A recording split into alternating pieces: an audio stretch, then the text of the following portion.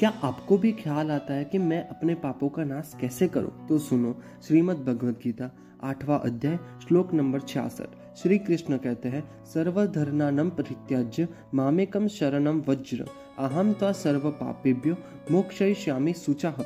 अर्थात हे अर्जुन, सभी धर्मों को त्याग कर अर्थात हर आश्रय को त्याग कर केवल मेरी शरण में आओ। मैं श्री कृष्ण तुम्हें सभी पापों से मुक्ति दिला दूंगा, इसलिए शोक मत करो। सीधे शब्द में श्री कृष्ण कहना चाहते हैं कि अगर आपको मोक्ष लेना है या फिर आपको सभी पापों से मुक्त करना है और आप जो चीज़ें करते हो जो अपने जीवन में नहीं करनी चाहिए उन सबको मिटाना चाहते हो, तो श्री कृष्ण की शरण में चले जाओ। अर्थात आप उनकी भक्ति करो और उनमें लीन हो जाओ।